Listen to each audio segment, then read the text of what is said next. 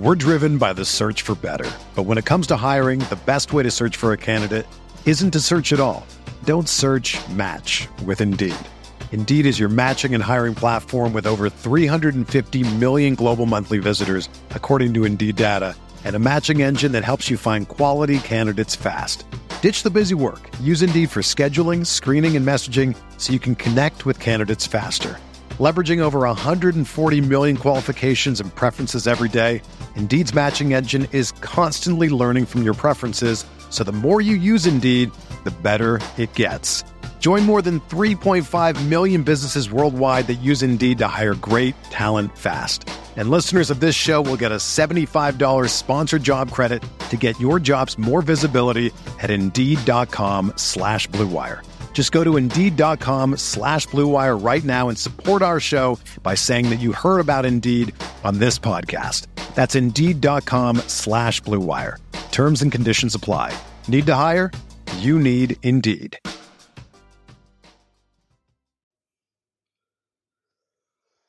Welcome on in. This is the RotoWire Fantasy Football Podcast for Thursday, November 3rd, the Week 9 Fantasy Football Preview Show. John McKechnie, Mario Puig here, running through every single game on this slate from all the fantasy angles that you could possibly want, possibly need. A lot to get to today, a lot of injuries, a lot of teams on bye, a lot of tough lineup calls to get through. Let's get it rolling.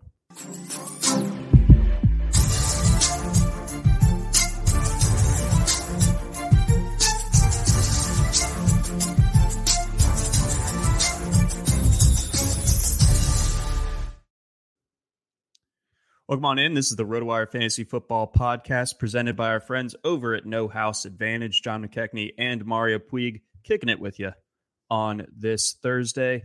Mario, how did your Week 8 shape up, and how are you looking forward to this coming slate of games? I don't know. I don't look at my best ball teams during the season, but I'm not really looking at this week either, for what it's worth, but it's going to happen anyway. This week, despite the sort of bye-mageddon, I wasn't overly active on the free agent wire. I think that some of the trendier names in pickups this week are not overly worthwhile. Obviously, some leagues you're going to be a little bit more pinched than others, but at the same time, I didn't think that most of the trendy guys were really worth picking up. I did pick up Sam Ehlinger in a 2QB league last week and was disappointed to see how Indianapolis used him. It's like, well, he can't throw, but he can run. It's like, well, we're going to make him throw and not have him run. It's like, well, great. Well, yeah, who could have seen that going badly? Washington accommodated almost literally every offense they saw before that. And then Frank Reich, a brave man, as it would turn out. I didn't realize just how solid of a dude Frank Reich is, that he's going to get fired anyway because he should be fired because he sucks. And he's not dumb enough to not know that, like I'll maybe let him be some level of dumb, but it's not a level high enough for him to believe, like, if I just fire Marcus Brady this week, I think we can get back on Jim Irsay's good side in whatever the 3 more weeks or whatever we're buying ourselves with that, and then we'll just ride out that storm there, and everything will be fine next year, and then we'll really build something. No, dude, you're getting fired. Stand up for your offensive coordinator. If Irsay is like just calling you like at 4 a.m. like, we gotta fire someone, then. So you fire me, Jim, because he's giving him Marcus Brady. Like, what is that going to do? Like, you just suck. Anyway, if they had used Ehlinger as a runner, they would have found passing easier, and instead they called one kneel down in the first half as his only carry. So, ta-da. Yep. Smash cut to Irsay, like sniffing a guitar case that used to belong to Stevie Ray Vaughan, and then he's like, you know what, someone's getting fired for this. But anywho, let's go ahead. We'll stay in the AFC South a little bit. We are going to kick things off. Again, we're getting through every single game on the slate this week. 6 teams on a bye, but that just allows us to get a little bit more in depth on the 13 games that we do have. Although I don't know how much depth we need for this Finding one. so many good things the more we dig. So many competent organizations with a variety of skills to offer us. It's not the best product that the league is putting out this year, but we digress. We got a Thursday night game between the undefeated Philadelphia Eagles going down to Houston to face the Texans. And they said on the World Series broadcast last night, Mario, that this is the 7th time that two cities have had their NFL teams and playing each other while their baseball teams were facing off in the World Series. I thought that was a fun fact. That is a pretty fun fact. I guess more so for Philadelphia's side. I know they lost that game, the baseball game, but they're not going to lose the football game. Nope. Somewhat lower stakes, I suppose.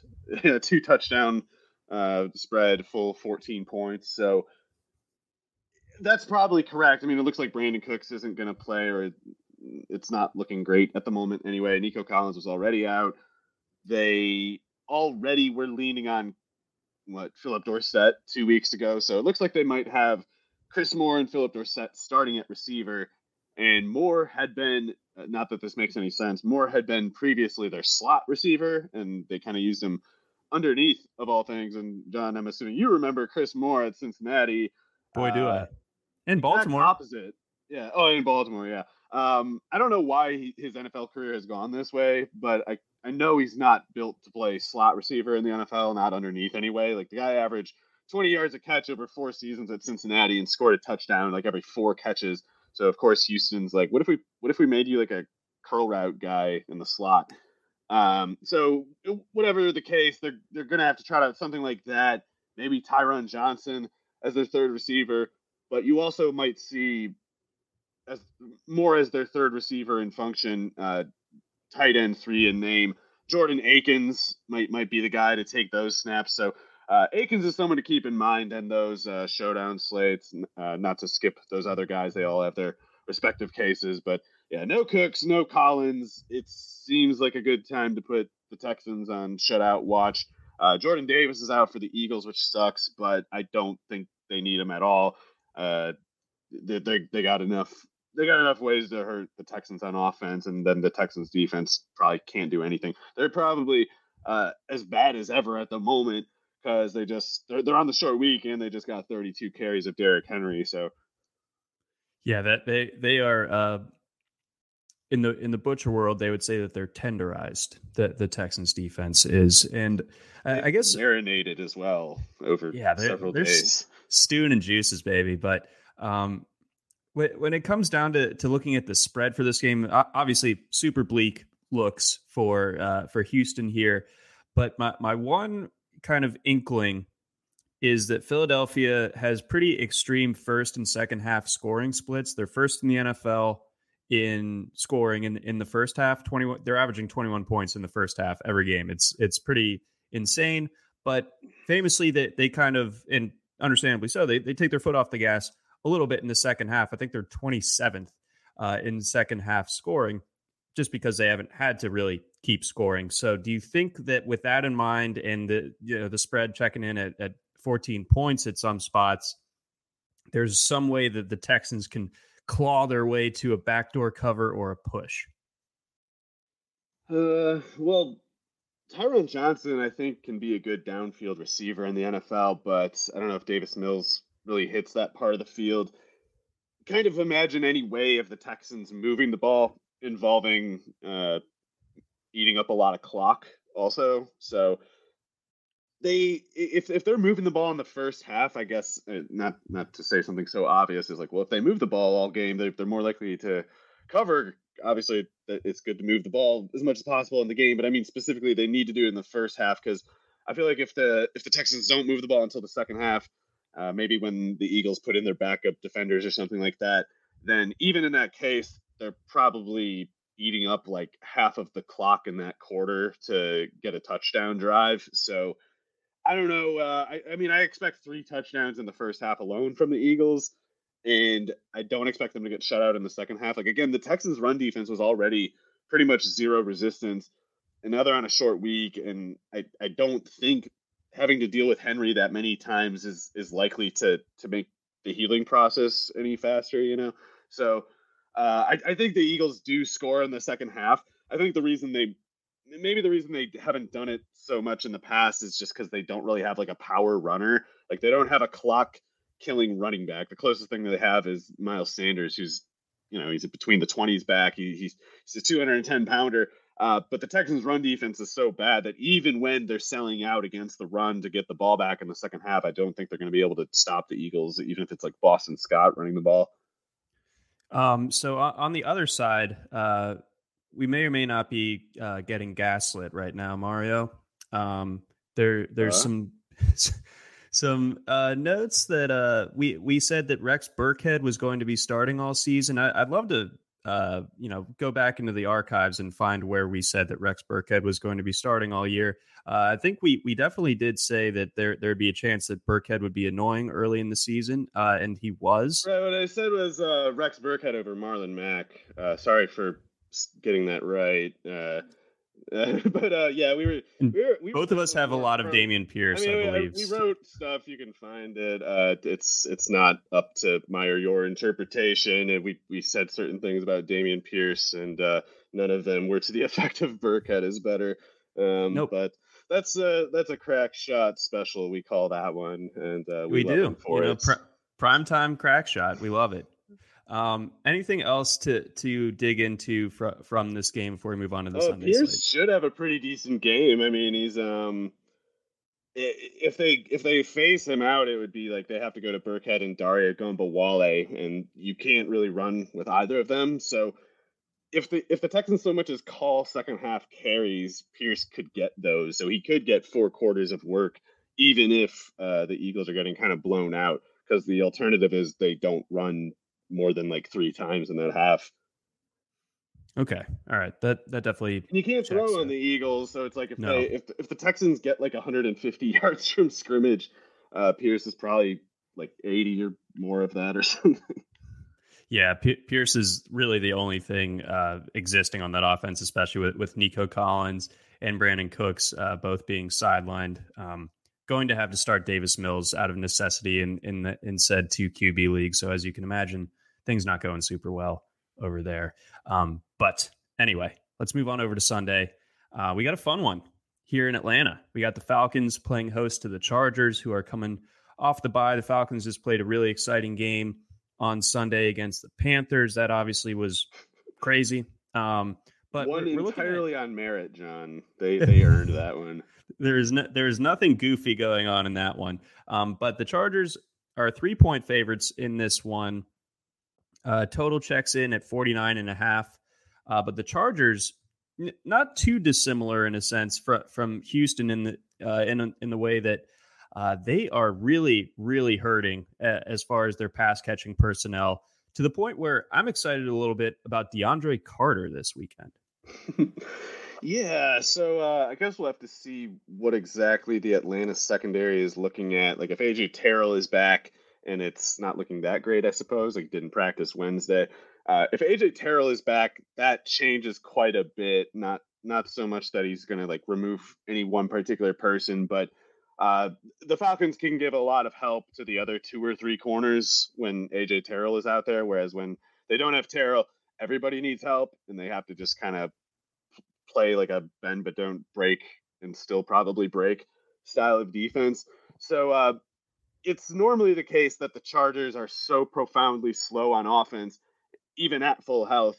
And I would also say even at full health, kind of lacking just general pass catcher ability. It's like there's Allen, there's Williams, and not a whole lot else. So no Williams, maybe no Allen, even now. Like he didn't practice Wednesday. That's got worse during the bye. This is just, it's so Chargers. I'm sorry. Did they clarify that it got worse during the bye? That's what he said. How do you do that?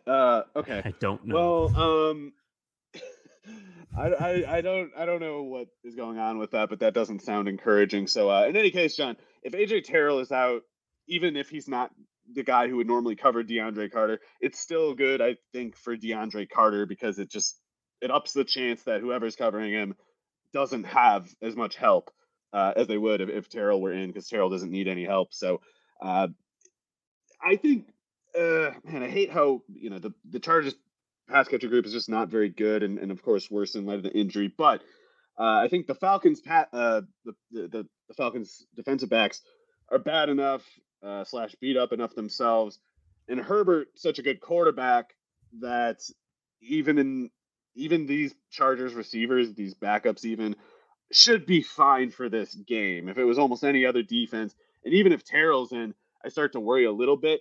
But yeah, against these backup Falcons corners, like even guys like Palmer and Carter, and I love how just deeply unserious about managing the Chargers roster, their GM slash Staley are. They still have Jason Moore being called up in 2022. This guy is like 28 or 27, and I don't know if he's caught an NFL pass in like 6 years with the Chargers. Like, how do you not find someone better than that? Anyway, maybe even Jason Moore can make a play against these backup Falcons corners. I don't know, but I can't imagine Herbert getting rocked in this one. It seems impossible. Jason Moore, shout out Findlay College. Hope I'm not. Is that like in Europe or something? What is that? I don't know. I remember in high school we played against some school called Findlay Prep, so that must have been where they fed into. But you went straight from high school to the Chargers practice squad. That's the pipeline, man. That's what that is. Well, yeah. Anyway, they got a bunch of Gerald Everett. I guess could have a good game here because he kind of does wide receiver stuff for them a lot of the time. Parham, Herbert will make it work. And do we think that this could be like a 40-point game from Austin Eckler? Right. I always forget to address him because he's such a free space. We have him as RB1 this week. I don't know why he would. I don't know why he would go under 30 exactly. Yeah. So it's going to be bonkers from him this week. On the other side, the great question of our time, as always, was last week the start of the Kyle Pitts breakout. Kyle Pitts has been awesome for his own part the whole time, and I know no one cares because that doesn't matter in fantasy. The frustration is totally understandable, but it's just one of those things like you got to understand that it was for reasons that don't have to do with him. So whether he continues also has to do with things that he has no control over. I think that the Falcons offense was working toward a new equilibrium, relative to before last week. They were working towards something where the defense finally starts defending the run the way they're supposed to, finally understands that the Falcons are not going to play 2022 offense the way other teams do. So you got to pull up another safety. And until you do, they're going to just keep doing this wishbone thing into the teeth of the defense and just straight up say, like, we are going to wear you down. We're going to tire you out. And then we are going to run past you until you put that other safety up and stop trying to, mostly deal with Pitts and to a lesser extent London. So I think last week was an example of what happens when a defense is finally like, we can't let Mariota get the corner. We can't let, Algier and Huntley combine for 35 carries. And they're starting to defend as if they are trying to meet those goals rather than defend as if starting at the outset of the goal of just stop Kyle Pitts and the rest will work out. Like that was the plan, and it's not all working out for Atlanta's opponents. So if they adjust and if they play more like the Panthers did, then I do think Arthur Smith will take that. I think he'll dial that up for Pitts. But if people want Arthur Smith to start at the outset, like we got to get Pitts going, and that, from that point we will negotiate the offense's particulars. Like that's not going to happen. He's going to just take what he thinks the defense is giving him.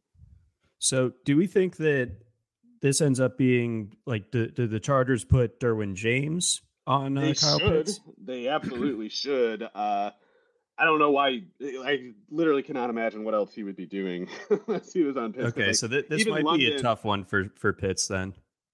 It could be. I will say if the usage is there, I will take Kyle Pitts against anybody, but they'll only take the usage if the Chargers are making everything else more difficult. And incidentally, the Chargers' run defense is pretty bad, so Arthur might find things a little easier on the ground in this one. If we saw that Cordarrelle Patterson returned to practice on Wednesday, but that just opens a 21-day window for his potential return. So probably not expecting him to be out there. Do you have any interest in DFS or in deeper leagues where you're hurt by the bye, in Algier or Huntley? Yeah, both of those guys. I mean, Huntley, maybe he just was one of those guys who had an outdoor pro day in the rain and the wind or something, but he's playing better than any 4.78 40 running back I can remember. It's improbable that he keep producing, I guess, but it's also improbable that he would have even produced this much. And he was really productive at Ball State. So I didn't take Huntley seriously going into this year. I thought the usage that Huntley has claimed pretty much all would go to Algier in the event of a Damian Williams injury. And I imagine Damian Williams as the top backup originally.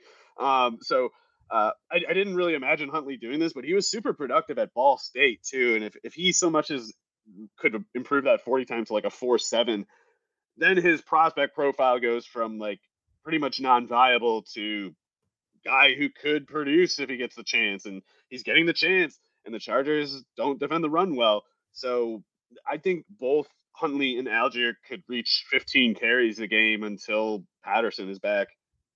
You want to hear a bad Falcons backfield take? This one from last year. I thought Javian Hawkins, undrafted guy out of Louisville, but was going to be a guy.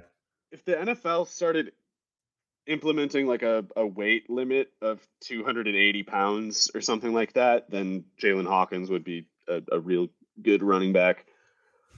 But you're probably not going to get a 60-pound runner or whatever he was. It's just ridiculous. Yeah. What listed at a generous 183 was last we heard from him, released by the Rams in May.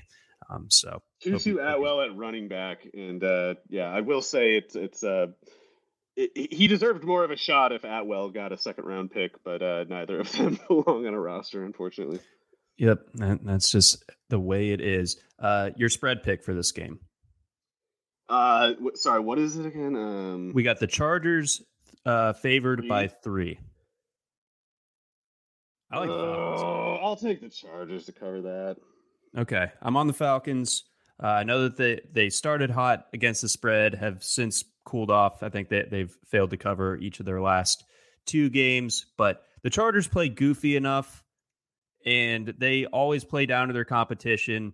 I just have a hard time trusting them with more than a field goal. They got to be careful, and if Herbert is anything much less than heroic, they're in trouble. It's just I think Herbert's pretty much always on it. He is. Everything else around him, sans Eckler on that offense, though, is a bit of a concern. Other than, of course, national champion Jamari Salyer filling in ably at the left tackle spots. Before we get on to our next games, we got a quick message from our friends over at Blue Wire. We're driven by the search for better. But when it comes to hiring, the best way to search for a candidate isn't to search at all. Don't search, match with Indeed. Indeed is your matching and hiring platform with over 350 million global monthly visitors, according to Indeed data, and a matching engine that helps you find quality candidates fast. Ditch the busy work. Use Indeed for scheduling, screening, and messaging so you can connect with candidates faster. Leveraging over 140 million qualifications and preferences every day, Indeed's matching engine is constantly learning from your preferences, so the more you use Indeed, the better it gets. Join more than 3.5 million businesses worldwide that use Indeed to hire great talent fast. And listeners of this show will get a $75 sponsored job credit to get your jobs more visibility at Indeed.com/Blue Wire. Just go to Indeed.com/Blue Wire right now and support our show by saying that you heard about Indeed on this podcast. That's Indeed.com/Blue Wire. Terms and conditions apply. Need to hire? You need Indeed. Hey, it's Kaylee Cuoco for Priceline. Ready to go to your happy place for a happy price? Well, why didn't you say so? Just download the Priceline app right now and save up to 60% on hotels. So whether it's Cousin Kevin's Kazoo Concert in Kansas City, go Kevin, or Becky's Bachelorette Bash in Bermuda, you never have to miss a trip ever again. So download the Priceline app today. Your savings are waiting. Go to your happy place for a happy price. Go to your happy price, Priceline. Mother's Day is around the corner. Find the perfect gift for the mom in your life with a stunning piece of jewelry from Blue Nile. From timeless pearls to dazzling gemstones, Blue Nile has something she'll adore. Need it fast? Most items can ship overnight. Plus, enjoy guaranteed free shipping and returns. Don't miss our special Mother's Day deals. Save big on the season's most beautiful trends. For a limited time, get up to 50% off by going to BlueNile.com. That's BlueNile.com. And the chat has been very patient. Let's reward the chat. We got a couple of questions here. Jacob Glazer starting us out. 10-man league. This is a tight end question. Higbee, Freiermuth, or Greg Dulcich rest of the season? That's tough. I would lean Freiermuth, but Higbee, when he's healthy, I guess I didn't follow up on what his injury was last week. When Higbee's healthy, he's playing like 65 snaps a game and getting upwards of like 8, 9, 10 targets. So I know it's not full point PPR, but if you went with him, I don't think anyone could really criticize it. I'm lower on Dulcich than most people. I mean, he's a busted coverage merchant. Maybe teams still choose to kind of not cover him because they don't care. I tend to think that the way the Broncos have been dialing up is going to provoke a defensive counter adjustment. And when that happens, I don't think Dulcich is going to do anything. Whereas Freiermuth, to me, especially in hindsight, is like not like a star level prospect, but about as close to blue chip as you can get without being blue chip. So with Claypool gone, I would prefer Freiermuth. Yeah, so I was going to ask you the follow up. Do you think like who of that group of Steelers pass catchers does that Claypool departure help? Well, the snaps might go I don't know, like Steven Sims or something, but the usage in that part of the field, the next closest player is Freiermuth because Claypool was almost exclusively playing in the slot. And Freiermuth doesn't run those same routes. He doesn't line up in quite the same spot, but that's the next closest player proximity wise. Oh dang! I just saw that Calvin Austin was out for the season with the foot injury that happened, I guess, last week. I'm still a Steven Sims truther, John. If you had asked me Steven Sims or Calvin Austin, I'd be like Sims, no contest. Austin was fun. Austin was fun at Memphis. Yeah, he's pretty solid. Yeah, I think Steve Smith got a raw deal from Ron Rivera. What a loser Ron Rivera is, and he's been biding his time on the Steelers practice squad. But they must have noticed. They started seeing what Jay Gruden once saw because they were dialing up plays for Sims last week out of nowhere, and I don't know, man. If he's better than like Ray McLeod, you know. Yes, everyone's better than Ray McLeod. And again, thank you for that question, Jacob. John wants to know. He just made a trade. We got to grade it. He just traded Fournette and DK Metcalf for Kamara and Keenan Allen. Is that a good trade? I'm just so skeptical of Keenan Allen. Yeah, I don't know what's going on with him. I mean, Kamara can keep doing stuff like he did last week and is much more likely to do it than Fournette. But yeah, the Metcalf for Allen part needs the Allen part just to get on the field. Yeah, so I think if you can, I'll put it this way: if John's team is able to make it to the playoffs, and then you get Keenan Allen back, then I think that ends up being a good trade. But I kind of have a hard time expecting Keenan Allen, especially with how he said he's not going to play again until he's 100%. We might be waiting until after Thanksgiving, so that's tricky. Sergio also has a question. Here is a trade. Our thoughts. He would be sending. Oh, this is a big trade. Lamar and Zach Ertz and Chris Olave, or Najee Harris for Travis Kelce and Devontae Smith, or some other people. Note to the chat. Some of these trades are a little bit. The first one. Okay, the first side. Lamar and Ertz. Yeah, I'm basically seeing this as Kelce and Devontae Smith, because I'm taking Devontae over those other guys, for Lamar, Ertz, and Olave. And it's close, don't get me wrong, but Lamar and Olave, to me, I don't know. I guess I don't know. I can see the case if this is like 10 teams or something, and Dak is your backup for Lamar. But I'd at the very least try like Dak instead of Lamar or something like that. Yeah, I like that call. I'd like to hang on to Lamar if at all possible. Let's see here. We'll grab one more right now. Trey wants to know full point PPR. Start one of the following in the flex: AJ Dillon, Kyle Pitts, or Devontae Smith. Yeah, that's also tough.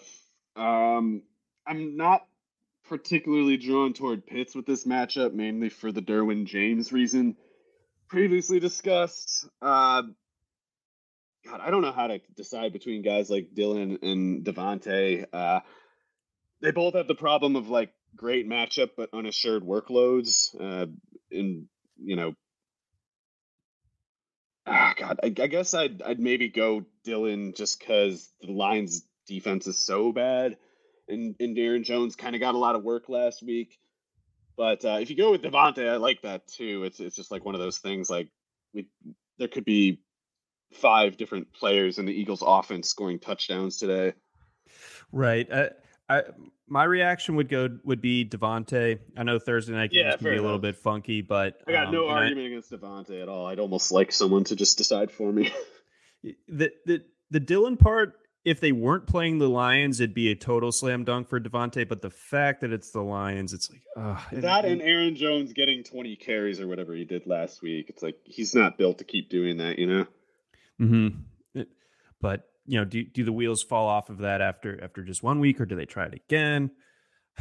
Well, we'll get there. We'll get to that game. But despite the Packers losing by 10 points on Sunday, I'm somehow encouraged by their performance on Sunday night. Those 2 Allen interceptions, like those 2 Allen interceptions were basically as bad as the 2 Trevor Lawrence ones, but no one cared because there was lots of other yardage and stuff. But Packers should have lost by another 10 points.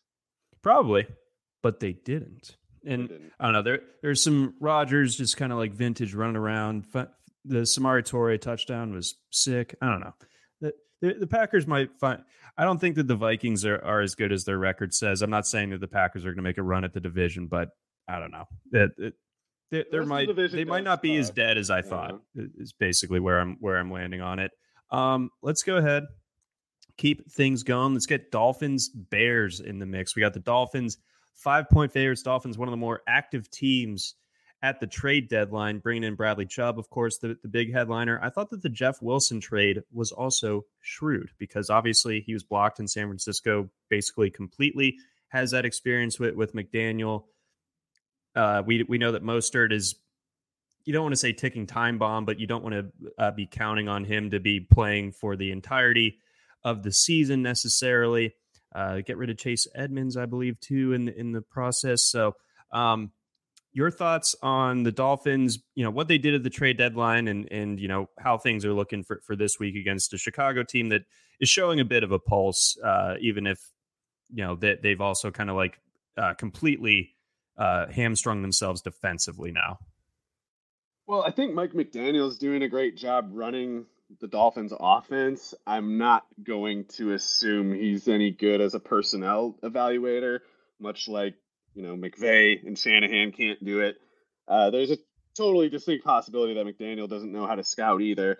And depending on how much input he had on their offseason approach, there might already be grounds for worrying a little bit about that. Like if he went out and had any input on signing Chase Edmonds and then got into training camp and obviously into the course of this season and was like, I don't even know what the hell to do with this guy, then that's concerning to me because like, why did you sign him? If you thought he could do something that he couldn't do, then how often does this happen with you? Is this like the Wilson thing? It's not going to hurt them too much. Obviously, I do question whether it was an efficient use of the pick, but ultimately I don't care because McDaniel clearly made that trade because he was just going, I'm sick of trying to get Edmonds and Gaskin and these other running backs to understand, my very particular system here. And he wanted to bring in someone that he didn't have to teach or, give any more coaching attention. And Jeff Wilson was that. So I can understand that utility factoring into the 5th round price, even if Wilson is, basically not worth any kind of trade pick. So Wilson can eat up some carries and he can take up some space, take up some time off the clock without putting Mostert on the line. and that should all do the trick for them as far as that limited need. But it is still a little weird to me how they just we're surprised at the player that Edmonds was. The Chubb trade. I gotta admit, I don't have that great of a sense of the kind of player Chubb is. I've tended to be a little underwhelmed. I think that Ejiro Evero is doing a great job with Denver. So Chubb's production this year, I'm not necessarily chalking up just to Chubb. I'm not taking it for a given that he does a whole lot with the Dolphins, but they need him to do a lot because they traded that first round pick and gave him that huge contract. So right. They got to get something from him. John, I'm wondering, we got this photo up of you taking a big swig of the water bottle. Is that because you are frozen, or my camera seems to have glitched out, which is great because I've got a freeze spot. Yeah, that's amazing. Yeah. That's It looks like you were doing some kind of pose. Yeah, I'm pretty rattled about it, to be honest with you. So we'll see if my camera decides. John is beat red in real life, so. Oh, dude, I'm looking like my shirt right now. I'm sweating. This has gone completely sideways. All right, folks, I'm just gonna I'm going to be a talking RotoWire AVI for the remainder of this podcast, I guess. Anyway, so good summation on the Dolphins and the potential that McDaniel falls from that tree of the offensive genius who also is bad at scouting. And like you said, we'll see what Chubb can do. They went out and signed Cedric Wilson too, and just basically made him a healthy scratch. Yeah, true. I'd like to see Mike be a little less surprised by the players he chooses. Wait a second. But as it all pertains to this game, we know that the Bears just gave up a ton of points last week to the Cowboys. We know that the Dolphins have, one of the more electric offenses when they're all healthy, and they are. So is there any way that the Bears, especially Sands, Robert Quinn, and Roquan Smith, are able to slow this down? Is this... Yeah, those corners can't cover these receivers. It's not going to be quite as pronounced as last week, playing in Detroit with those corners. But it's something a little bit like that. I mean, Jalen Johnson's good. Even he, though, I don't think has any sort of prayer against Tyreek Hill. It's specifically speed that would cause a problem for Jalen Johnson. He's more of a cover, 2 kind of corner ideally, but whatever limitations he has almost always has to do with speed. So Hill and Waddle might make Johnson basically bad in this game, and he's the only player capable of playing well at corner in any other context for the Bears. So unless something weird goes on with the weather or the wind or whatever, if gravity just seems a little more pronounced there and it throws Tua off, I get something like that is what it would take, because these receivers are just going to be wide open all the time. Yeah, the Bears are going to have a lot of trouble keeping the Dolphins off the scoreboard and in their territory. Is there anything that we've seen maybe from this Dolphins defense? Again, they just got Bradley Chubb, so the pass rush should be a little bit more lively. The Bears famously are giving up sacks at an alarming rate. But the Bears offense even still has looked better over these last couple of weeks. They haven't been completely the issue for them.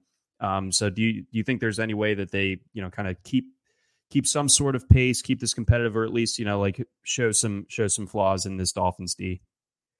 Yeah. Excuse me. I don't really have a great sense of the Dolphins defense. They have a couple of weird things going on, a couple parts that still seem less than settled into me. They lost that safety, Brandon Jones, who seemed to be kind of emerging as a rover kind of defender for them. Nick Needham was out last week, and I kind of never really took Nick Needham seriously because he runs about a 4.7, and I don't know how you can play corner running a 4.7, but he's still probably better than some of these other guys they've been trotting out while injured. And I really don't know. I can't figure out much about this Cater Kohu or whatever, the undrafted slot corner. So I'm personally not that convinced on the Dolphins defense. I know they've had some okay results, but we don't know when Byron Jones is going to get back, or if he's going to get back. So I'm at corner especially. I'm not convinced. And Jalen Phillips, Bradley Chubb, that will clearly work as an edge defense. I don't have a good sense of their interior though, so I don't think this makes their defense good. If it was short of that mark before.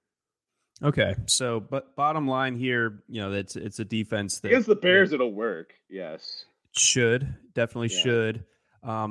I think with the way that the Bears have played lately, I guess both those games were away from Chicago. It's kind of more of a slog there. Although I looked at the weather, it's not supposed to be bear weather in Chicago just yet. Part this of it's weekend. The vibes, it's like that field is cursed or something. Oh, it's horrendous.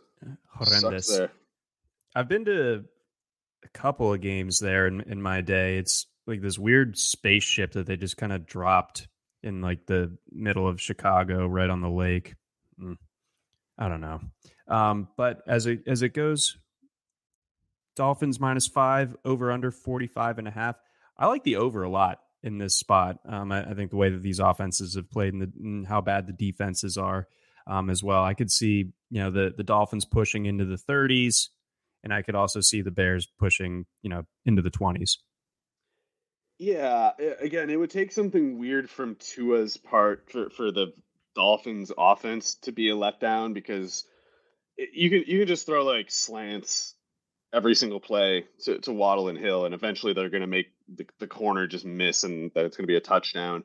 So if Tua's not profoundly off, then definitely like the Dolphins side of the point total. It's the Bears side that I don't know what is much to think, but because it's like they got to run the ball to move the ball realistically anyway, and the Dolphins run defense is better than the pass defense, so and running the ball moves the clock faster, so I don't know. I definitely like the Dolphins to cover. I can't.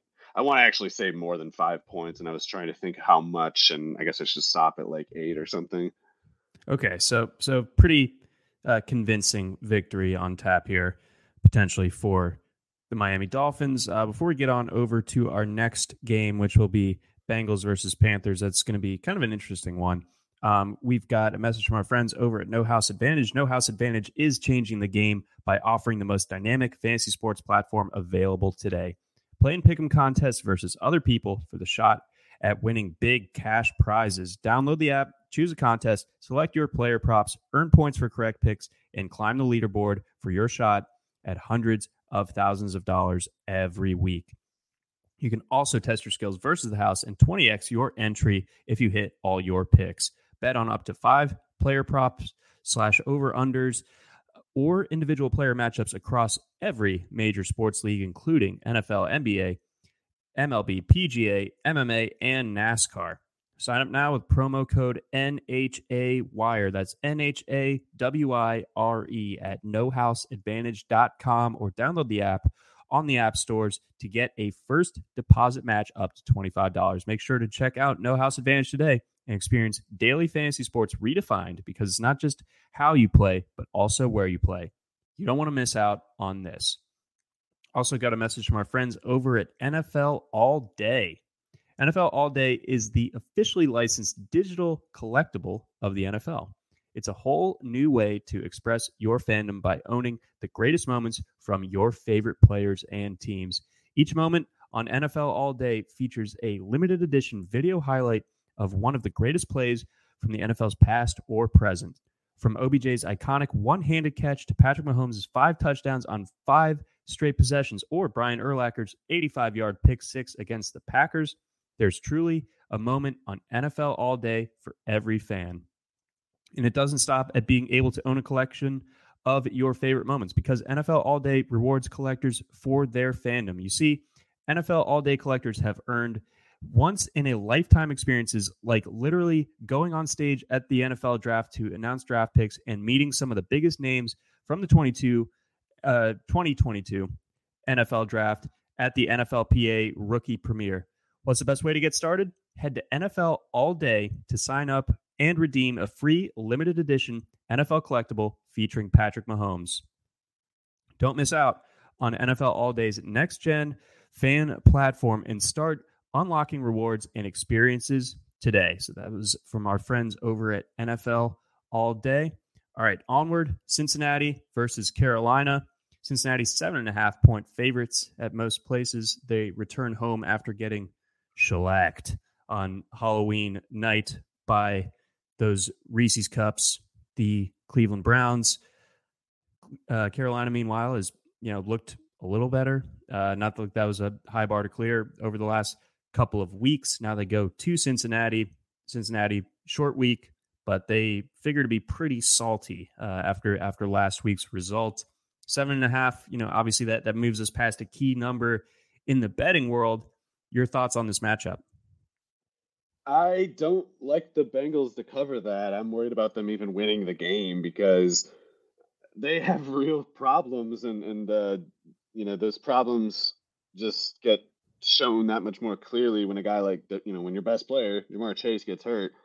All of a sudden, everything that you're bad at is more evident.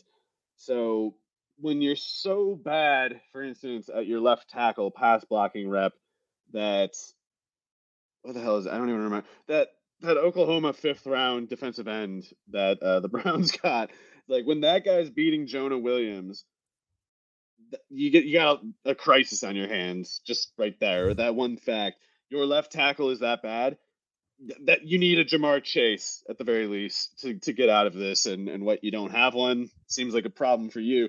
Even against this Panthers defense, I mean, they got players who could really hurt them. Brian Burns obviously is a problem, and I don't know if anyone's confused about why the Rams might have reportedly offered 2 first-rounders for Burns. I don't know why the Rams in particular would do it, but I understand that valuation of Brian Burns because people might look at his sack totals and be like, why do they care so much about a guy who has 9 sacks every year? Like, well, how much are teams throwing against the Panthers? Like, they don't need to throw against the Panthers to get leads. So they run the ball and they win games, and they don't give Burns that many pass rushing opportunities. But if he were on a team with so much as an average offense, Brian Burns would be in the conversation for the league sack title. So him going against Jonah Williams and the right tackle, presumably not much better either. You get Derek Brown's doing a little bit on the interior, and not that this has to do with the offense, but the Bengals might be without their top corner, Chidobe Awuzie, who hurt his knee last week and left the game. Slot corner Mike Hilton wasn't practicing Wednesday with a finger issue. Trey Flowers is Chidobe Awuzie's backup. He's not practicing as of Wednesday with a hamstring. So this looks like another game where DJ Moore and Terrace Marshall even could keep going.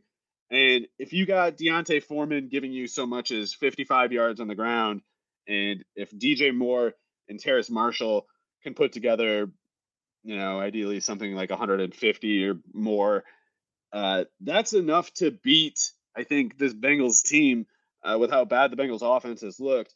And, you got J.C. Horn maybe giving some trouble to T. Higgins. I mean, T. Higgins can win even when he's covered, but he's going to have to. And J.C. Horn can play more physical than most corners. So, I don't know. It seems like a real dangerous spot for the Bengals, in my opinion. So I think that all those points are definitely valid, and I think that the Bengals are a flawed team that aren't going to be able to reach really close to the heights that they did a year ago. And the breakdown on the Panthers I thought was particularly strong. I just feel like if despite the Bengals and their relative shortcomings in certain key areas, I mean the offensive line looking like it did when Joe Burrow was a rookie this past week. I mean that's a huge concern, not just for this week, but I think just the rest of the season. That doesn't seem like a problem.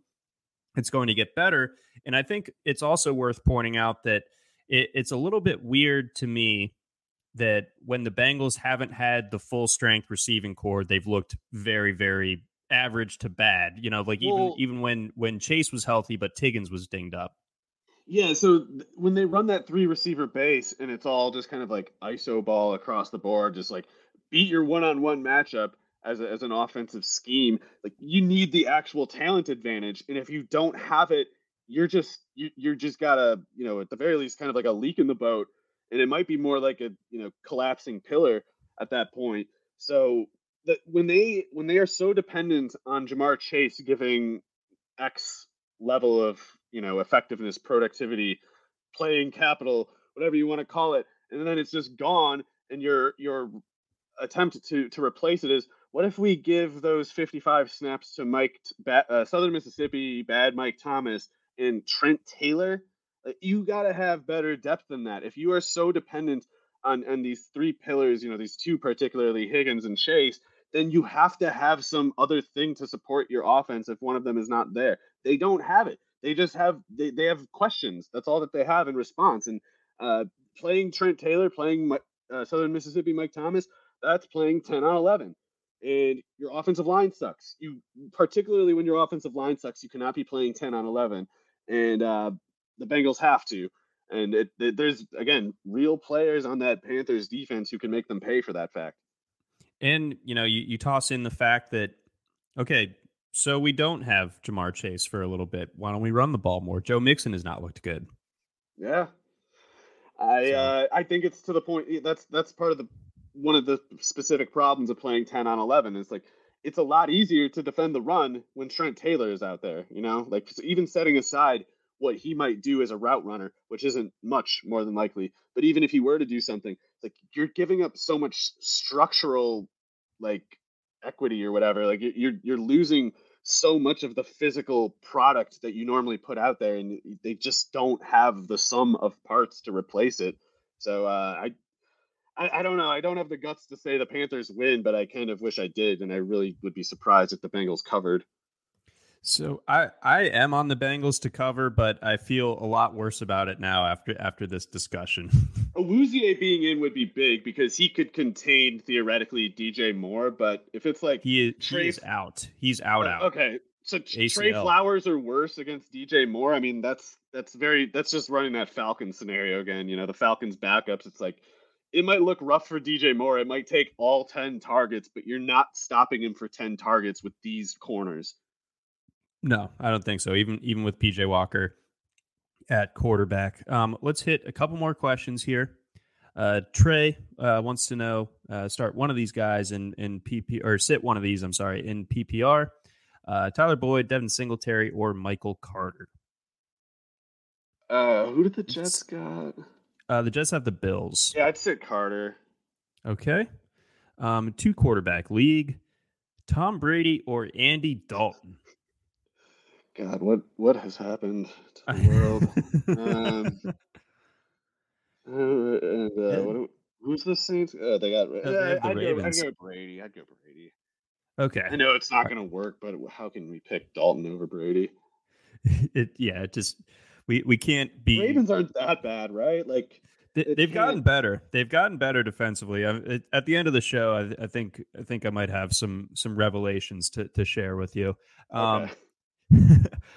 Baby Santa also wants to know half point PPR. One of these pairings. Option A is Jacoby Myers and James Conner.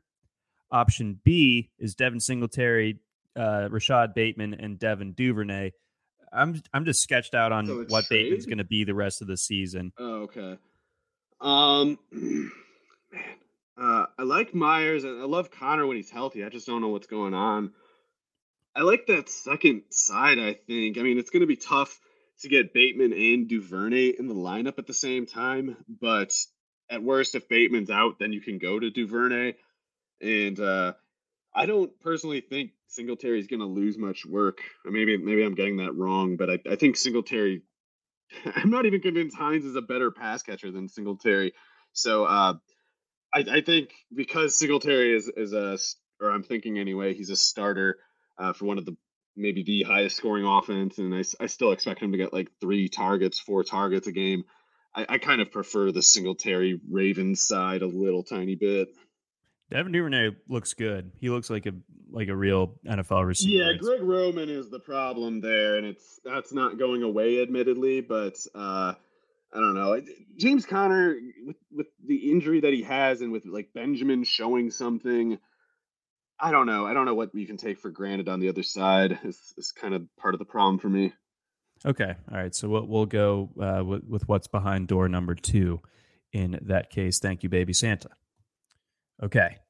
Onward. Next game. Mario, I'm going to intro this game flip it over to you, briefly leave the studio, see if I can fix this camera problem, jump back in. It should just be about 10 to 12 seconds. Sorry to do some live on air production here, but that's where we're at. If you hadn't told me you were doing it, I wouldn't have even known, I just see the RW logo. Well, the listeners, they love a little peek behind the curtain, it's fun. But anyway, Packers, 3.5-point favorites on the road in Detroit against the Lions. Your thoughts here? I'm jumping. Right.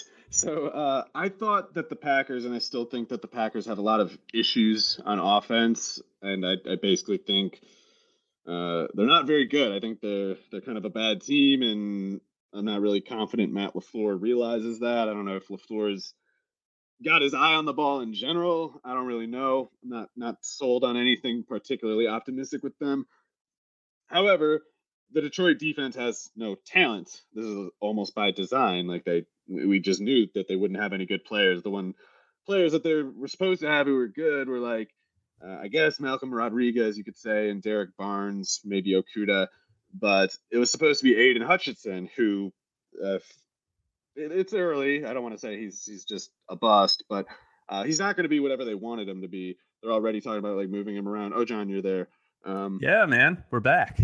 Yeah, so Hutchinson being a 0, a total dud, has the defense worse than expected, but it was still expected to be just terrible. And so the Packers just have no grounds for so much as even struggling for a quarter against a team with this personnel. And I don't think it should be an issue for them. I guess traditionally you worry a little bit more about Rodgers having an off game on the road, bizarrely, but I don't know. I think this Lions team is an exception, and the Dome. If the Packers have some sort of road drag, I think it would sooner show on the defense rather than the offense in this case. So I think Rodgers has been basically a buffoon this year and repeatedly embarrasses himself. But I would be just completely shocked if he had anything other than a good game here. And whoever the receivers are, if Lazard's out, fine. I don't know why they can't seem to get Watkins going more. I know he was getting open the first couple games that he played this year. Last week they didn't throw to him at all. You got the concussion. Well, he played a decent amount and they didn't use him at all. But yeah, Dobbs is good in my opinion. So if Rodgers isn't throwing him under the bus and it keeps going back to him, I know Dobbs had a couple rough games there, but he's good, and their passing game doesn't go if they don't get him the ball. No, exactly. So I think Dobbs coming on, and I feel like Tonyan looks spry. Compared to Mercedes Lewis, probably, yeah. And no, I like Tonyan. I just think it's funny how I don't know, they're just so bad at evaluating players sometimes, and they have third rounder Josiah DeGuara playing 10 snaps is just a total nothing player. Nice job, Gutekunst. When is the last time that guy did anything right? By the way, even his so-called good moves of signing Zadarius Smith just culminated in trading him to a divisional opponent anyway. Yeah, I guess they got Preston Smith that year as well. They still have Preston Smith. Yeah. So anyway, idiot GM, team resultingly somewhat stupid too, but they should be able to take care of business here. Yeah, I think Packers -3.5 is my best bet. Oh yeah, I'd take that. For this week. I really do like it, which obviously makes you nervous anytime that. But even still, do you like the Pack in the spot? I think that they start to maybe show a little bit of signs of life, and even if they're dead, it's fine. They'll still cover that, I think. Yeah, and let's see here. Talked about Samori Toure during draft season and everything. But if he is pressed into some sort of role here, as much as I like Amari Rodgers potentially coming out of college, it feels like Toure is more involved right now. Has a little bit of the vaunted Aaron Rodgers trust. I think that he's a little bit interesting if he gets some snaps in this one. If Watson is out, I think that would end up being the case. And the Packers' run game last week was looking pretty strong, although I don't think the Bills were overly trying to stop the run so much because it was effectively the Packers running the clock out on themselves a little bit. On the Detroit side of this, what was at the very least a fun offense to start the year has kind of dwindled a bit. Your thoughts on guys like, and they obviously got rid of TJ Hawkinson. What is the big impact from that? Because I can't imagine that Brock Wright is of anything of interest. Although I did like James Mitchell coming out of college a little bit, actually, now that we're on this topic. Yeah, Mitchell is interesting to me. He couldn't do any athletic testing because of some injury or another, but he looked pretty athletic. It's tough. It's kind of like risky to try to read too much into that, especially when it's a smaller player, and he is a pretty small tight end. But I don't know. He's one of those guys who, at least when you saw him play, you'd kind of be like, well, "Who's that one?" So I mean, 17 yards a catch as a tight end in college, that's pretty good. Yeah, so he's interesting, but yeah, that trade is bizarre to me for so many reasons. I don't know why you would want to keep him in a division like that. But then again, I don't know why the Vikings are making that trade either. It's like they got issues that have nothing to do with their tight end reps, and I don't think they're going to get anything for this trade for the most part. So it just seems to me like both teams making each other worse.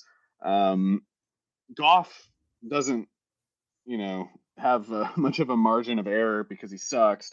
So taking Hawkinson off the field, it's like now you're going to make Goff worse. You're going to make, I bet, St. Brown a little bit less effective because, I mean, those guys run in a similar part of the field as a defense. You can't just simply cover them both. You can't get enough guys into that amount of space to divvy it up like that. You can kind of sell out more to stop St. Brown in the middle of the field without Hawkinson there. So the target volume is great, and St. Brown is good for his own part. But I think even Rasul Douglas, who is the one getting eaten up by Diggs in that game, the Packers DC is just an idiot. I can't believe that. Like putting Jair Alexander all game on Gabe Davis. Like what? Why? And anyway, we're just gonna let we're gonna make Stephon Diggs beat us. Okay, he's going to. We're going to give Douglas a little tiny help over the top because Diggs can't beat anyone underneath, famously. Anyway, Douglas was getting lit up in that game, but Douglas's limitation is speed specifically. Like he's basically a safety. Like, he doesn't even belong at corner. He can't play corner in most schemes in the NFL. The Packers DC just kind of thought like, oh, Douglas must be good because he intercepted some passes off the practice squad last year or whatever. So basically like a sentimental evaluation of the guy. He can't actually play in a starting role. But I don't know. I think St. Brown is one of the kinds of receivers who Douglas is least frightened by. Like he's afraid of speed. He doesn't want to see Khalif Raymond. He'd rather see St. Brown. I got thrown by a comment there for a second. I shouldn't have even admitted that, but yeah, I mean the Hawkinson move, now even more defensive attention underneath is going to be put on St. Brown. So I mean targets should be there, if not more so, but there is the potential for just kind of less efficient results from Hawkinson being gone. Things are looking pretty bleak in Detroit, unfortunately. Had some optimism, as did most people coming into the season. Let's go ahead. Let's get Raiders-Jags going here. The Raiders 1.5 point favorites against Jacksonville. Jacksonville coming off the London game. The Raiders coming off of out of nowhere, one of the great egg layings of the entire the season. Worst team of all time. Yeah, they're really rough, man. And they had some weird illness thing running through the team, including Devontae Adams last week. I don't know if that had like, would it really be so shocking if some team we hear in after the season or something, we hear a report like, oh yeah, like 8 of those guys had COVID that game. They're just like playing through it because they didn't have whatever bad symptoms. I don't know if that's what was going on with the Raiders, but it seemed like they were a bit messed up, even for them, even with Josh McDaniels already seeming to have completely lost control. It's just like, wow, even for you idiots, this is pretty bad. They can't possibly be that bad, I guess, 2 weeks in a row. No one's that bad against the Jaguars either. So they're going to have some sort of better result than last week, but it's like, I don't know what they need to get going. And it's like,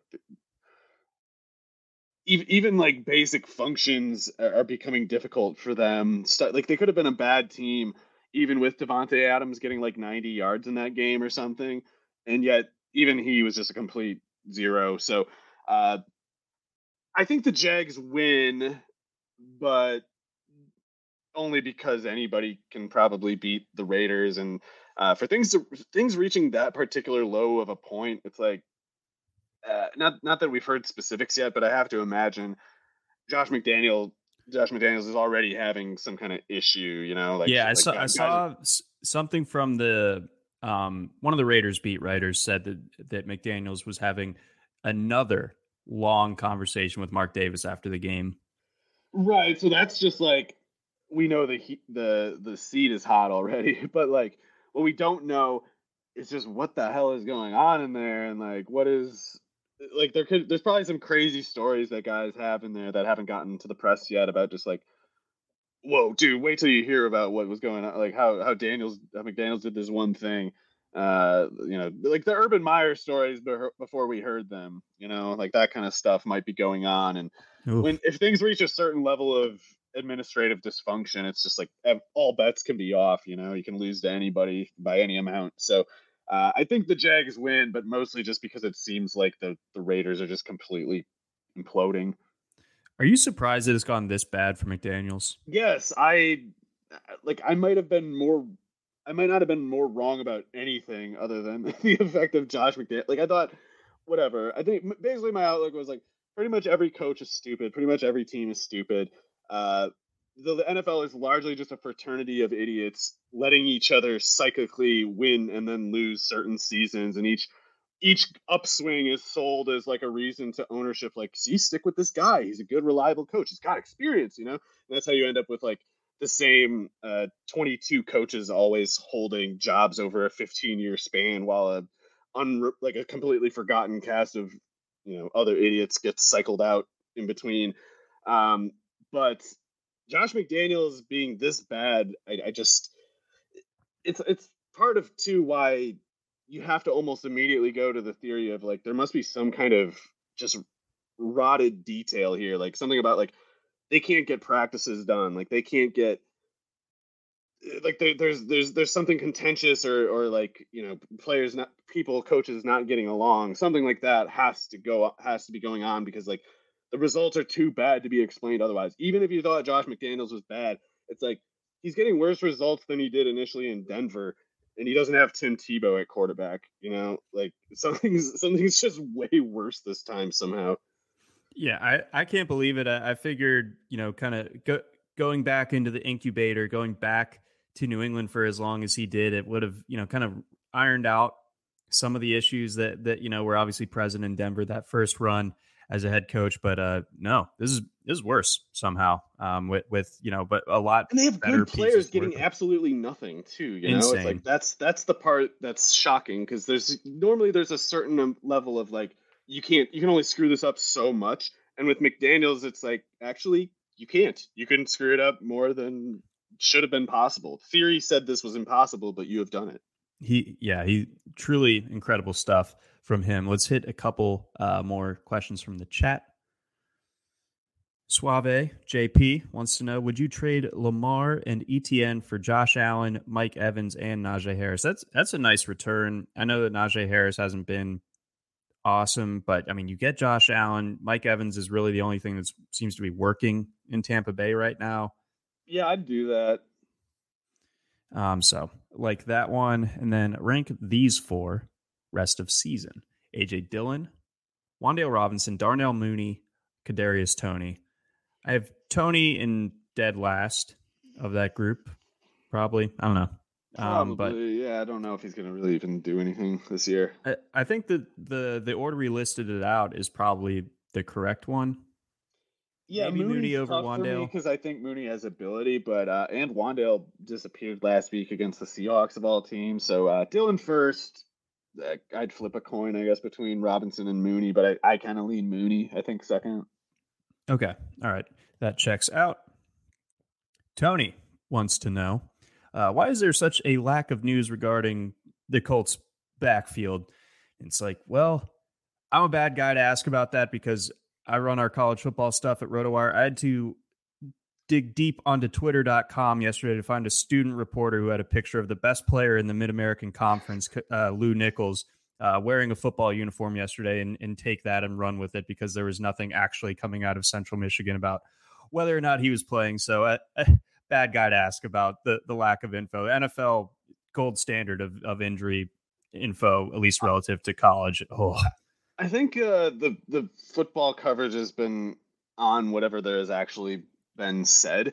The problem is, and if you're specifically wondering like how Taylor has had a setback with his ankle, like because he played too early on a high ankle sprain, which is exactly what we said would happen.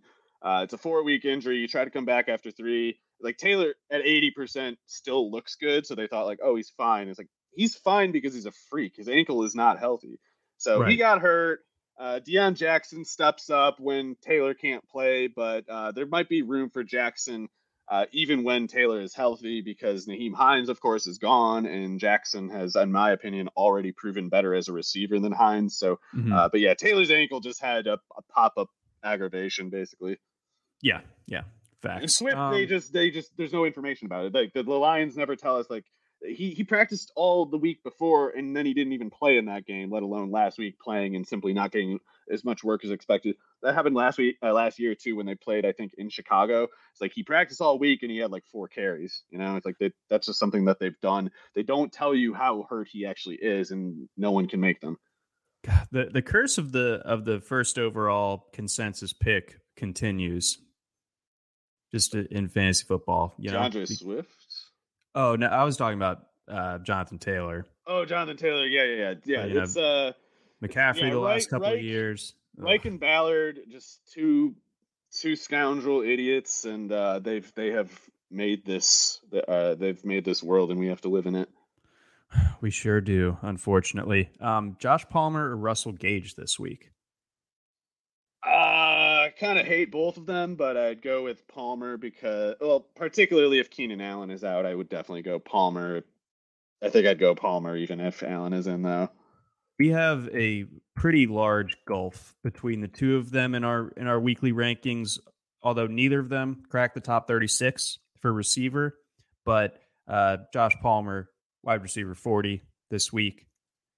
Russell Gage, receiver 85. So I think Palmer safely ahead in that one. The Bucs are toast, beyond toast. That Bucs Rams game, I'm looking for. They are downright divorced, John. They're moving out. They're eating SpaghettiOs right out of the can. Did you hear about this, Tom Brady? I have, and it brings me no joy, absolutely none. Let's keep rolling here. Got a few more games to get to. We got, speaking of the Colts, we got them going over to Foxborough to face the Patriots. Patriots 5.5-point favorites in this one. Where we headed here? Man, both of these teams suck, but I suppose only one can lose this game. I think the Taylor thing is really discouraging because they're going to keep trying to get him into the game now. They're going to, no matter whether he's fully recovered, they're always just going to be like, maybe a game time decision. He doesn't need to practice. It's like, yeah, he needs to not practice and not play, or else his ankle is going to not be able to practice. And you're going to keep doing this until however many you idiots need to be fired. It's insane. Deion Jackson is interesting. If they are smart, I don't think they will be, because smart in this case is to basically like Reich's just trying to cobble together wins. He thinks like if I scrape together some kind of dignified appearance for a few weeks, I might be able to keep my job, which I'm so good at. But when you're thinking that way, you're like, oh, I don't care if Jonathan Taylor aggravates this ankle. If I'm fired in 3 weeks, if we don't win this week, I don't care about Jonathan Taylor's health beyond this week. So he has basically a conflict of interest there affecting his judgment. And I assume, like the scoundrel he is, he will advocate for Taylor to play regardless of how it relates to Taylor's own career interests. And with that said, if they don't do that, then I think Deion Jackson's pretty good. And at that point, it's like we're just wondering what the Colts offense in general looks like, especially at Foxborough against Belichick. Getting back the New England Belichicks. I don't know if the Patriots are getting back Kyle Duggar. Him being out is big for the middle of the field. They're just not giving us an injury report. All right, well, if Kyle Duggar's out, then guys like Granson, I guess Paris Campbell maybe even look a little better. I don't worry about Pittman or Alec Pierce against these Patriots corners. I guess Jalen Mills can kind of run with Pittman and has a similar, or he's a bigger corner anyway, but Pierce can definitely run away from Mills. Pittman might be able to himself. And then those other corners are like Miles Bryant, the slot corner, is just awful. They got to get him off the field. Jonathan Jones is good, but he's like 5'9.5", 185 pounds, and Pierce is 6'3", Pittman 6'4". So those outside receivers should be able to do something, particularly if Frank Reich calls an offense that at all suits Sam Ehlinger. Like having 0 carries, 0 scrambles in the first half last week. That's one of those facts that if you just told me that ahead of the game, like, hey, by the way, Sam Ehlinger is going to go into the second half without any carries, that would have led to only 2 possibilities to conclude. One is that the Colts will lose. The other was that Ehlinger got hurt. There's no third possibility. And like I was saying before, Sam Ehlinger led Texas in rush attempts in 3 of his 4 years there. One of those 3 years, he only played 9 games in a 13-game season. He is run dependent. Like he gets the pass looks that he gets and has whatever level of success with those looks that he does, with the defense presuming a particular level of run threat. And in this case, we're talking upwards of 12, 15 times a game. So when you take that player and make him never run, that's just letting the defense play on easy mode. They're just like, hey, we don't have to defend that. And now Ehlinger has to be a player that he's never been. He's never even succeeded as a Texas quarterback playing football this way. So that he would ever do it in the NFL is just an absurd idea. And it's, Reich's got to go. Yeah. I mean, it's that was the most backwards usage that I could have potentially cooked up. Literally the stupidest thing he could have done. And he did it. Bless him. Yep. Some bitterness for me. I really dropped the bag for him because I figured that, hey, he's gonna, it could be ugly, but the fantasy results could be good. And to be fair to Ehlinger, he did a good job for the circumstances. Like he did more than anyone could reasonably request of him. Do you buy any, or into your analysis, do you bake any of just kind of the fact that Belichick tends to have a lot of success against inexperienced quarterbacks? I think Belichick's just generally competent, and he gets better at home. And Frank Reich is generally incompetent, and he's losing that team. And probably a lot of assistant coaches on that team reaching out to journalists anonymously right now about how Frank Reich is and all that. Yeah, it's a tough scene out there in Indy. So I like the Patriots to win this one in an ugly game, as you can imagine. The total in that one just 39.5 or 40, depending on where you're looking. Before we get on over to our next game, got a message from our friends over at MKF. Football is officially back. You guys knew that. On Monkey Knife Fight with all the NFL action you're looking for. And if college football is more your speed, they've got plenty of that too. On Monkey Knife Fight, there's no sharks, no salary caps, and no math. It's just easy to play, easy to win, daily fantasy player props. Join now at monkeyknifefight.com and you'll get your first game free. Then use promo code RWNFL to get your first deposit matched instantly up to $100. So what are you waiting for? Join Monkey Knife Fight today. Jets, Bills, 12.5 point favorites on the road in the Meadowlands against the Jets. I love the Bills here. I'll take the Bills as well, John. I think last week they're at home, they're coming off the bye, so maybe some of those factors steered people towards taking the Bills to cover. But the Packers still at least have Aaron Rodgers. The Jets have Zach Wilson, and they're in the division. I think that the Bills want to just kind of send a bit of a message here. I think the Bills win this one running away. I think this could be one of the bigger scoring differentials that we see this season. Yeah, the Jets are a toxic organization. Their quarterback is marked for just hideous numbers, whatever amount of playing time they give him from here. and they're in for a very painful second half of the season. This game will not go well for them. Yep. I started to buy a little bit on the Jets after their like mini win streak, but I felt good about the Patriots last week, and I think that this is going to get pretty ugly for them. I guess they have a front seven. That's what they have in Sauce Gardner. That's what they have going for them. But that offense puts the defense in such short fields. If you have varied personnel in the passing game, you can get that passing defense hurt. You just got to double team Quinnen Williams in the pass rush. And Zach Wilson cannot play right now. They might have to bench him in this game because players are going to start complaining. It is that rough.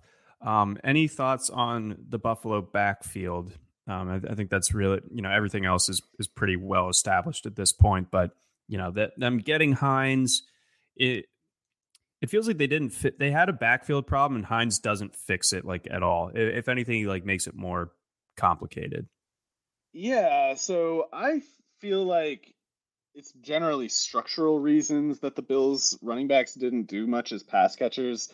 With Josh Allen there, I think it has to do with the spacing of the offense and where the running backs line up in that spacing. So I don't even believe that Hines is necessarily going to do anything. Like, he's actually a player who requires a lot of accommodation. That's what was so annoying to me about him with Indianapolis. Like, Ballard, was all high on this idea of like, I've got a pass catching specialist running back. I'm so forward thinking. I know that the run is less valuable than the pass. I'll make Nyheim Hines my prized project. And all the analytics dorks were like, yes, this is such a great idea. Put Taylor on the bench, and truly you will thrive then. And nothing these people ever say turns out true, but it just doesn't matter. They just keep getting hired, keep scolding other people about how they need to learn how math works or whatever. But the thing with Nyheim Hines was he required a lot of accommodation because he's not actually skilled from scrimmage. And so they tried to dial up these plays where they'd get him these targets.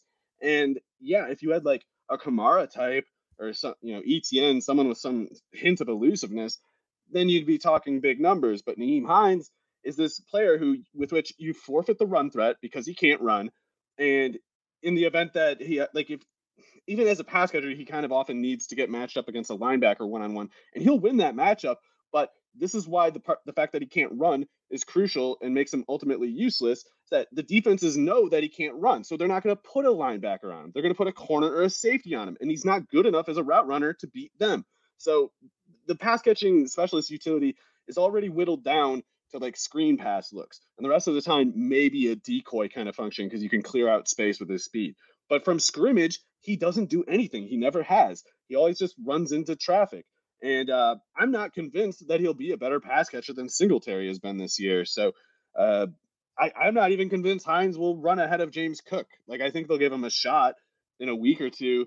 And I don't know, unless the C parts and the defense looks the other way, Hines is just going to run into somebody. James Cook, I did like the Leo DiCaprio point at the TV from Once Upon a Time in Hollywood when they split him out into the slot last week and he had the big catch down the field. I'm like, that's how you use him. Yes, been talking about that. But again, like you don't necessarily like make that the staple of your offense when you have Josh Allen and Stephon Diggs and Gabriel Davis. But James Cook, capable of cool plays, but I don't know if he's someone that you're going to be getting a ton of volume of. How about this? I will say, whereas before I was like, no way in hell should you be buying James Cook in Dynasty or redraft. I will say, send out an offer in Dynasty now. I mean, he's not going to do nothing, and there might be some people, especially the way some of these like Dynasty people just despair over any what is it called? Any data point that pops up that's slightly less than unambiguously positive. They just go, oh God, it's over. He's dust. And they freak out and they trade him for some other player who sucks because they saw some advanced metric that they don't know the inputs of and don't understand the mechanics of that said like this player might not suck. And it's like the error here is a lot of people are dismaying over Nyheim Hines being there when, again, I'm biased, I guess, to be fair, but I'm also biased against James Cook. I have no reason to tell you James Cook is better than Nyheim Hines. I don't like either of them, but James Cook is better than Nyheim Hines. Yes. All right. So we've got that going. Let's grab a couple questions here. Isaac wants to know, he traded Keenan Allen and Chuba for Pollard and Mooney. Is that a win? If Allen stays semi-retired, I guess. But yeah, otherwise, if he comes back, he's catching 10 passes in like 80% of the games. True. Let's see. Gus Edwards or Michael Carter rest of season? Man, Gus, just because I'm thinking maybe some touchdowns. I don't know. Yeah, I hated seeing him, tweak the hamstring last week, but at least it wasn't. Oh, right. Is there an update on that? I'm not sure if they had a practice report yesterday because they play on Monday night. So I think we'll know more. I need Gus to play, to be clear. If he's not playing, then I prefer Carter. Of course. And then let's see, one more. Should I trade Dak and Mostert for Miles Sanders? I wouldn't. I mean, unless it's like an 8-team league and your next quarterback is Jalen Hurts or something. Right. So I would stand pat there. Let's go the Kirk Cousins revenge game. Vikings Commanders.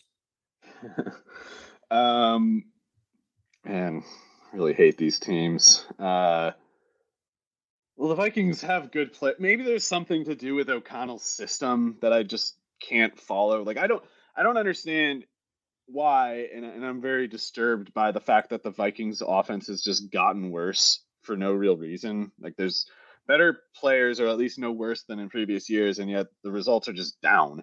And I don't think Kirk Cousins is great or anything, but I have trouble blaming him for this. So to me, it seems like the new coach has to be the cause. Sometimes teams take just a little while and eventually get to, adjusting to a new offense and all of a sudden just look different and look better. Maybe that's what's going on with the Vikings here, but if not, then I think they just are sluggish, much more sluggish than their record anyway. Like I think you see it in Kirk Cousins' numbers. You look at his peripherals and it's like, something's wrong here. Their record would make you maybe think otherwise, but something is wrong there. So going to Washington, even against Washington, terrible defense, I worry about assuming what I would normally assume with these Vikings players. Like I would normally say upgrade for Justin Jefferson, upgrade for, whatever, everybody, I guess. And in a game like when a team is playing like the Vikings are right now, and especially going on the road, I just don't know if I should take things like that for granted, or if I should assume some level of dysfunction that might not actually have a really solid statistical basis, but one that we can kind of reason is there, just because of how they're playing under previous production levels. But yeah, there's nothing on paper Washington should be able to do here. They shouldn't be able to defend those receivers. They shouldn't be able to stop the run on offense. I mean, I like Taylor Heineke enough. I think he's better than Wentz. And it seems like even Ron Rivera and Scott Turner are getting sick of the J.D. McKissic thing, which even now it's funny how they try to just justify that guy, like giving him put in McKissic for the 3rd and 14. Like, you mean just scratch him? Like, why? What if you're not a crap team and you don't end up in 3rd and 14? You just don't have anything for McKissic to do? Huh? Funny how that works. Anyway, Brian Robinson also still sucks. The more that they use him, the sooner they are likely to lose a game. But yeah, Gibbo is the best. Who could have Gibbo?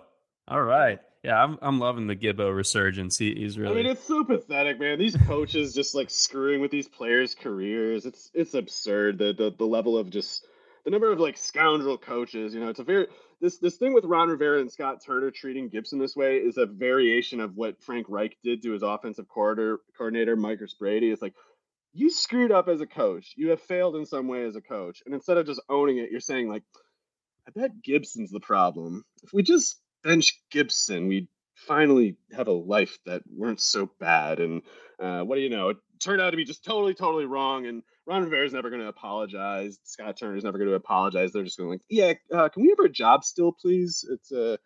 It's fine that we just wasted like 6 weeks of this offense, right? Like it's not a big deal if we're that bad as coaches, right? Anyway, I can't wait till some of these regimes are just gone. Hopefully, never come back anywhere. And salt the earth over them. I guess one last thing on this one. Hawkinson, maybe not super involved this coming week, but moving forward, how do you think he affects this offense? Well, I think Hawkinson's good. I don't know if so. Part of that dysfunction that I was talking about with the Minnesota passing game, it was really showing up with Irv Smith, like Adam Thielen, and even more with Irv Smith. Now, I don't need to believe Irv Smith is actually good to believe also that there's no way he's as bad as his numbers were. And I'm kind of just chalking up his really bad numbers to that dysfunction, that I'm theorizing is there, even though I don't know what it is specifically or why it's there. So I can't just assume Hawkinson will improve that on the basis of talent. Like Irv Smith's numbers got way worse this year, even relative to his, disappointing first 2 years. So I don't know. I can't really see Hawkinson doing much unless he kind of just does like a hulking thing, which he can do, which he did at Iowa a lot too, where he just kind of like breaks a couple tackles and runs away. But I doubt he's going to be like schemed wide open or anything. Okay. All right. Noted. At least this Vikings offense, I would expect scoring more touchdowns, getting in the red zone a little bit more often moving forward than what he was going to be dealing with in Detroit. So maybe we start to see Hawkinson. He is better for sure. Yeah. So that should help, but I don't think it necessarily like launches him. Let's keep rolling here. Got a couple more games to get to. Only 2 games in the afternoon window this coming Sunday. And as you would believe it, this game is much better. And as we expected going into the season, the Rams-Bucks is one that I don't really want to see more of it than I absolutely have to. But the Seahawks-Cards game, baby. Let's go. They played 2 weeks ago. This is in Arizona. And remember, okay. Arizona, the total was like 50 a couple weeks ago up in Seattle. They only scored a touchdown on a blocked punt, and then they missed the extra point. I mean, the offense just didn't show up in Seattle, but that was the Marquise Brown injury game. That was the last game of DeAndre Hopkins' suspension. Now they're at home. They get a second crack at the Seattle defense. Obviously, Seattle's defense must have done something to kind of fluster Arizona the first time around. Can Cliff make the adjustments necessary? I don't know. Again, we have to give Cliff some trivial amount of credit for so much as putting DeAndre Hopkins in the slot one time in a game, let alone 15 or whatever it was. And Hopkins had another big game. He was beating Cam Dantzler last week. This week, though, it's going to be interesting because if they keep DeAndre Hopkins on the left side all the time, which Cliff is still mostly doing that, then the primary matchup for Hopkins in this game is going to be Tariq Woolen. And Woolen is not as polished of a corner as Dantzler. Like Dantzler's problem is he has no tools. Like he knows how to play corner, but he has, the body of a lesser athlete, so he can only prove it so much on the field. Whereas Woolen, the concern was that he didn't know how to play corner, which allowed the NFL to let a 6'4", 205-pound corner who runs a 4.26 and has insane jumps fall to the 5th round. So it's a different scenario from last week, as in like kind of the opposite, and it's going to be an interesting experiment. I don't know which way it's going to go, but Hopkins is going to have to actually create some distance from Woolen, like this thing that it'll work against Dantzler too. Dantzler being merely 6'2", 185. Like Hopkins can play at the rim against a guy like that. It's like that guy's also going to be at the rim, but Hopkins can still bully him at that point. He's not going to bully Woolen. Woolen's 20 pounds heavier at least than Dantzler and 0.4 of a second faster in the 40. So bully Woolen. He needs to lose him. And I don't know, laterally, sure, but I don't know. Especially if Woolen has like good intel on the route combos that Hopkins is running, and it loses a little bit of separation, but he might recover fast enough to still get to the ball. So Cliff needs to come up with something. He can't just do the thing where he just hits play and hopes it all works. Like that's not going to cut it. It tends to be all that he has, and it has tended to not cut it. No, obviously it hasn't. They've shown a little bit of things here and there since, what I think will end up being the nadir of their season, that game up in Seattle a few weeks ago. But, Seattle's still a really tough matchup for them. And, that's why the Cards are just 2-point favorites at home. That kind of, in today's NFL, that kind of suggests that the bookmakers view them pretty even on a neutral field. I'd take Seattle to win. I mean, trap games and just like inexplicable letdowns happen, but that is precisely what it would take from Seattle. They are a much better team. They really are. It's pretty amazing. This is Pete Carroll, Coach of the Year. I mean, the Seattle defense still sucks, and some of that is probably Pete's fault with whatever level of personnel input he has. But I mean, at the very least, Pete has reshaped the narrative of him as an offensive coach. He still gets all that credit for the Legion of Boom cover 3 innovation at the time, but consider the level of insight it took for Pete Carroll to know all this time what Russell Wilson was, and both harbor that knowledge and keep the public from realizing just how he knew it and how sure he was of it. It's like the one criticism we can make of Pete Carroll at this point is that he didn't bench Wilson for Geno Smith. Yeah. But yeah, I mean, that masterful. You coward. Yeah. It is hilarious. Like each passing week, there's always a tweet from one of the current Seahawks players or the past ones. Like even Tyler Lockett went a little bit scorched earth. Like it's crazy. No one likes Russell Wilson. Russ is down about as bad as you possibly can be. Justin Tucker was making fun of him on the plane ride. Like, man, you're getting clowned on by kickers. Even goated kickers notwithstanding, that's still tough look. Shelly wants to know if Keenan Allen is out, DJ Moore or Josh Palmer. Still DJ Moore. I'd go with Moore, yeah. Yeah. And then one more here. One running back, one in the flex of Rondale, Michael Carter, or Gibson. I'm starting Gibson and Rondale. Yeah, I am too. Okay. All right. We're going to burn through these last 3 games. Bucks, Rams, Bucks, 3-point favorites at home against the Rams. Both these teams extremely embattled. Not a whole lot else you can say about it at this point. They're both pretty ridiculous teams, but I am awestruck by the cluelessness of McVay and the Rams decision makers. They don't have a clue what's going on. They don't get it. It's over. You got to start building something in the future, and they just don't get it. They really think we could still do something with this if we just start benching random guys and just start putting random guys on the field. It'll all work out. No, that's what loser teams do. You're a loser team. You're over. Yeah. Are you in loser denial? As McVay gets a cup of pudding dumped on his head. I don't know that reference, but Billy Madison. Oh, sorry. I was gonna say I'll hold the pudding and dump it on his head. He's gonna mess with his hair gel. But even for as busted as the Rams appear to be, and they are, Bucks looking pretty rough for their own right. Right. So they gotta, not that this is easy. They have to keep Cooper Kupp from going basically nuclear on them, and if they do that, that's a wrap. There's nothing else the Rams can do. It's like even with Van Jefferson back last week, he didn't get a target. And it didn't get a catch anyway. They suck. They don't have good players. They have 3 good players, 4 if you include the guy who needs Tommy John, and that's not enough. So I think it's not. Tom Brady could turn the ball over a bunch of times, but that's what it would take because the Tampa defense has more leverage on the Rams offense than the vice versa. So slow, ugly, yes, probably, but Brady tends to, or at least against Stafford. It's like I can't see Brady as a greater turnover liability than Stafford, especially Stafford with the elbow as it is, with this crap offense as it is.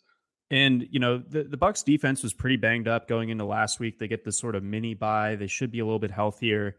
Winfield would be big. I don't know if he's back, but he's an important. He's questionable, which is better than out. So he did not practice on Wednesday, however. But I think that there's still a chance, and even if he's not out there, I do like the Bucs in this setup. Let's hit the Sunday nighter quick. We got the Chiefs, 12-point favorites against the Titans. Are the Titans in their 5-game win streak, is it all because of the schedule, or is there a little bit of something there? There's Derrick Henry, and a run defense, I guess. The Titans are not a very good team. They certainly aren't varied in their abilities. It's just the NFL is a terrible product this year. There's like 4 good teams, 3 good teams. There's a rather large group of mediocre teams, some of which capitalize on the low level of competition more than others, but they're still mediocre teams. And granted, that spread is quite a bit, like if only because the Titans tend to run the ball enough that they could get whooped, give up like 200 more yards than they accumulate themselves and still just kind of have time of possession such that you still don't get 13 points cleared at the end. But I don't know what their defense can do about the Chiefs' offense. Like their corner personnel is rather thin. The Chiefs have and I'm not even talking about Tony. I think Juju Smith-Schuster, Mecole Hardman, Marquez Valdes-Scantling, and Travis Kelce is already enough to put the Titans in a really difficult spot in their coverage. So yeah, the one thing I'll say is they of course should stop giving snaps to Jerick McKinnon. Just give all of them to Pacheco and Clyde Edwards-Helaire. If they don't want to get Ronald Jones involved, fine, but just stop giving the ball to McKinnon. That's how they end up in situations where things are needlessly difficult because they keep putting reps on the field that get no results, and it's arrogant to just keep doing that voluntarily. No, it absolutely is. It's wasting snaps, valuable snaps. They used to get like 3 yards a snap from Spencer Ware, and now they can't get anybody to get like 2 yards. It's ridiculous. It is strange, funky. But I like the Titans to cover here, but I don't feel great about it. I know that Andy Reid is impeccable coming off the bye, all this and that, but I think the Titans are playing just well enough to keep this one respectable. Unlike they did earlier in the season, like it was pretty easy to spot that they were going to get destroyed by the Bills. I think that they've figured some things out enough to where they keep this one teetering on respectable. Let's round it out here, Mario. We got Ravens, Saints, Monday Night Football in New Orleans. Ravens 2.5-point favorites. Yeah. God, I don't know. Greg Roman is such a fool that I just can't really take anything for granted with the Ravens offense and like Bateman being in this situation now. It's just sickening. The Ravens should win and, relatively comfortably, but this should just never really happens with them. I thought that they found something last week, especially in the second half. First half, they ran it 3 times. And, the results were pitiful, of course. They even got set up, I think, like inside the Buccaneers' 10-yard line off of a muffed punt and still didn't punch it in. But then they found the run game. It ran for like over 200 yards in the second half alone on the Bucs. That was impressive. And I thought that Lamar Jackson, despite no Mark Andrews being out there, we finally had the Isaiah Likely breakout game. You saw Devin Duvernay continue to impress. Even Demarcus Robinson did a couple of things. So I think that, the way that the schedule sets up for this Ravens team right now, they don't have anyone on their schedule that is above 500 the rest of the way. They're obviously coming off the mini bye here. They get the bye next week as well. Then they get the Panthers. I'm going to be in the house for that one. And the Broncos. I mean, it sets up for Baltimore to kind of make a run here and put some distance between themselves and the Bengals. But this game, I think, is the trickiest one over this next little bit. I worry about the Broncos one because if Giro Viro is going to put Greg Roman in a lion tamer. But I think that, the Ravens have no good excuse for failure, and they should be able to run and all that. But particularly the stuff like the Demarcus Robinson plays, I know there's a tendency to see something like that happen and kind of be like, hey, they got something here. There's a little more than we expected here. And and at the time, that's how you should feel. But beyond that point, it actually means that there's bad luck coming your way. Because if Robinson has a good play, the odds are simply that he is not going to have another one now. Like whatever number of good plays that he has, it's a small number, And no matter how much more he does over expectation, it just means there's that much more regression coming because he's just constitutionally incapable of making certain plays reliably. And those plays were like, by the skin of his teeth too. He's like, credit to him, he made good plays, but the issue is he is not a talented player, and it's difficult for him. He has to make, heroic efforts to get the same 7 yards that Duvernay can blindfolded, that's just how talent works. And they were lucky to get those plays from Robinson, and they were lucky to have Likely produce the way that he did. They were lucky that Gus Edwards was around to give them some big plays in the run game. But when some of those regressions hit, I do worry still, because there is no reinforcement coming in. They refuse to use Tylan Wallace as a route runner, even though he would for sure automatically get them more yards per route than Demarcus Robinson would. They don't seem to be able to negotiate these approaches. And when it comes to needing to make an adjustment in game, practically all that leaves the Ravens with is they start running less and start throwing more with what is supposed to be run personnel. And Lamar is effectively hung out to dry in that case. And, the people who are football illiterate watch that and go like, oh, I told you he couldn't pass. Like, when have you seen a 300-pounder in trips formation lining up at receiver and running a route other than with this Greg Roman offense? Quickly, I can just say, you haven't seen it before. You will never see it again. It will never happen. That's what Lamar is up against. And when they fall behind, it's a death sentence. Would your mind change on Patrick Ricard if I told you that he dressed up as Robert Smith from The Cure for Halloween? I mean, he's got to do something cool to make up for all those racist tweets, I suppose. Yeah, he has some bad ones. Oh, no. When he was at Delaware or whatever. Maine. Maine. Yeah, same thing. But yeah, so Ricard is a good player, to be serious. The problem is Greg Roman has an offensive philosophy such that he goes, it's fine to have a trips formation where one guy is a 300-pounder that you just moved from defensive tackle 2 years ago, and one of the other ones is Nick Boyle, and the receiver is Demarcus Robinson. Like, that's a play they'll actually run. And when Lamar gets sacked or throws the ball away, Greg Roman's like, well, what the hell happened? What went wrong there? Like, I could have told you before the snap it was dead.